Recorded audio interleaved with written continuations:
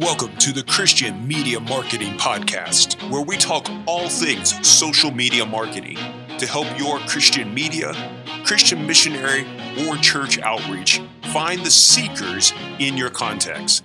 We want to help you get the right message in front of the right person at the right time and even on the right device. Are you ready?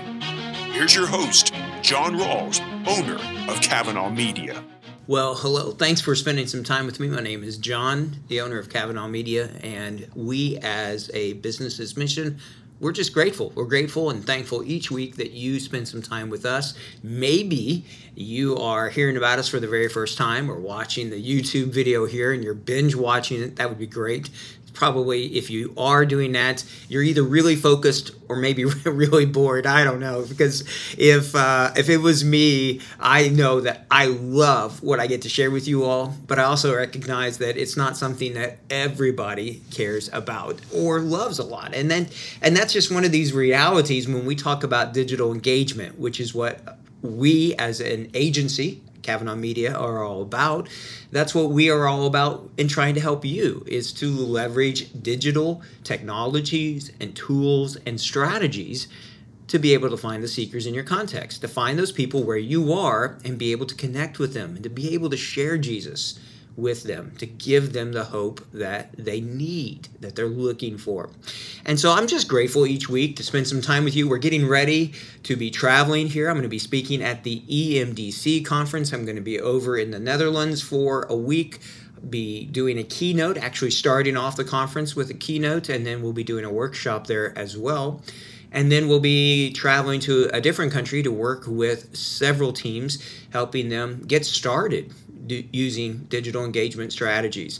And so our team has been working hard to prepare websites and technology and tools and everything else in partnership with others so that we can bring glory to God, Lord willing. And so I am hoping to record my keynote there and maybe my workshop as well. But I'm going to share with you today a little bit that I'm going to be sharing in my workshop and have that available for you right away. So whether you are listening to the podcast, thank you, or watching the video, or both, I really do appreciate you spending some time with me today. So let's get started here.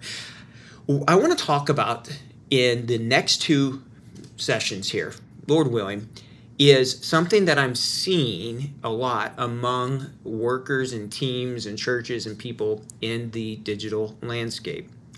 And it is a reality that I see play out just because of the scope of the work that we do. So there's several different mission organizations that we really, in one sense, kind of come right alongside of them and work with them in a really side-by-side kind of way, which gives us exposure to a lot of just the inside stuff of what is happening and seeing what is going on with their teams, with their people, with their processes, and to be able to really get an idea of how this organization works. But one of the things that I am really beginning to see, whether it be a missional organization, a church, could be even a business, is that focusing in to do a few things is really important. There's a great book called Traction, and I was reading in the book about this line in it that just talked about you need to have one operating system. You need to be able to have one vision and one thing you're pushing towards and one operating system. Like, all of these things are important to keep you focused in, because it's easy to get distracted and it's easy to get discouraged.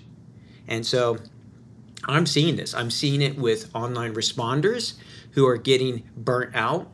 I am seeing it with teams who it's easy to create 4 or 5 ads, to do this for 2 or 3 months. But to do it for 2 years, it takes a different focus. You have to really, really continue to study, to learn, to start, to stop things. All of that is really important. And so counting the cost is an important part of it.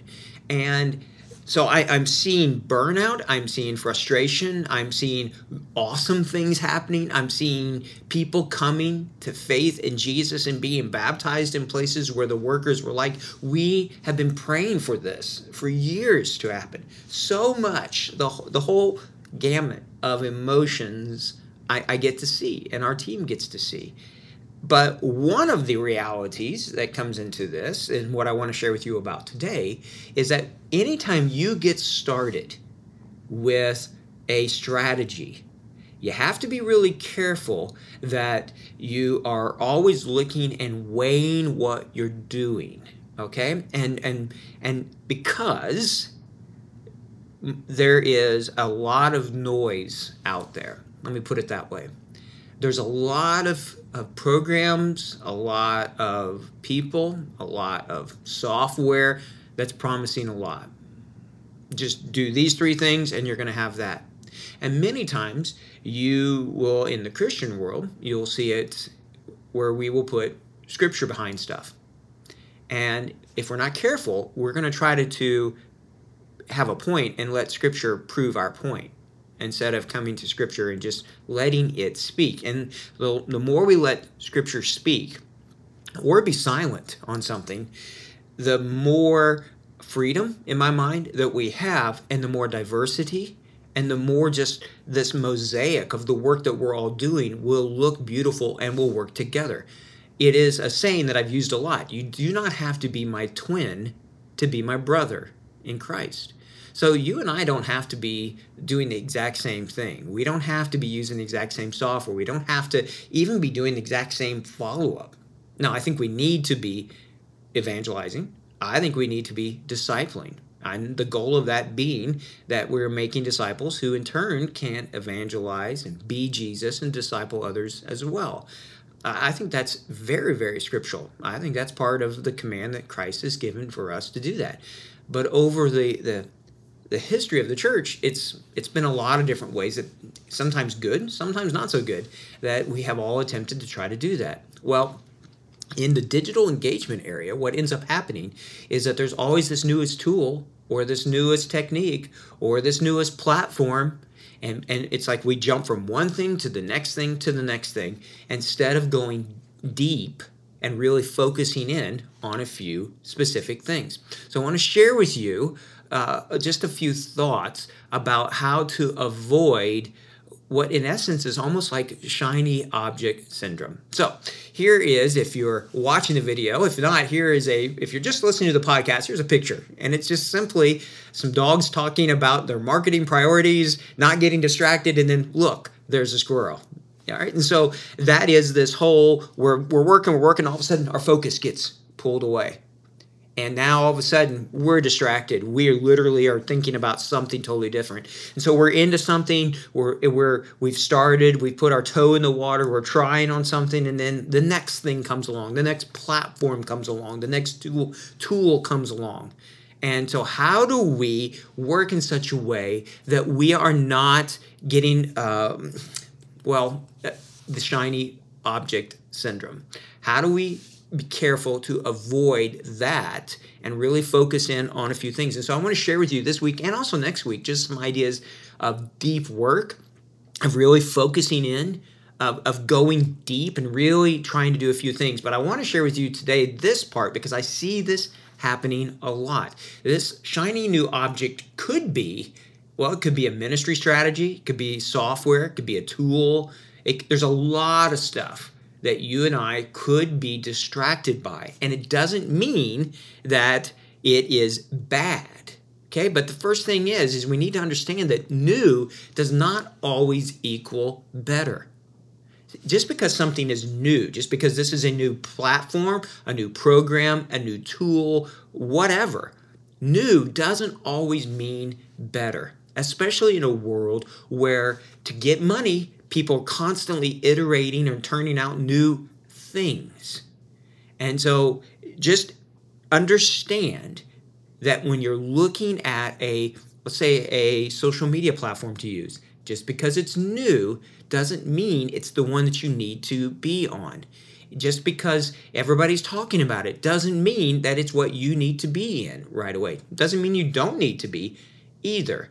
Really look at the quality of whatever it is that shiny object that's attracting you or me. So assess the potential of that next shiny thing. Does it really help? Does it really help us? And so sometimes we continue to iterate and do things, and yet it's not really helping us. And in fact, sometimes the tools or the processes or the things that you or I are tempted by or find ourselves doing, they're not really helping, they're hurting. And they become a burden instead of a benefit. I think even in Scripture where Jesus talks about the Sabbath and how much people took the Sabbath and they made it into this burdensome thing. There's so many laws and rules, but it was meant to be a benefit, a help. It was meant to be something for people, but then they made it be something far worse.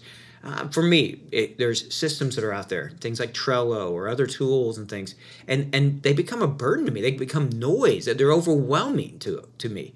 When Casey, who works with us at Kavanaugh Media, came on board, his background is international MBA. He's supply chain logistical. He understands flow of information and ideas and structuring systems and complex systems, all of that.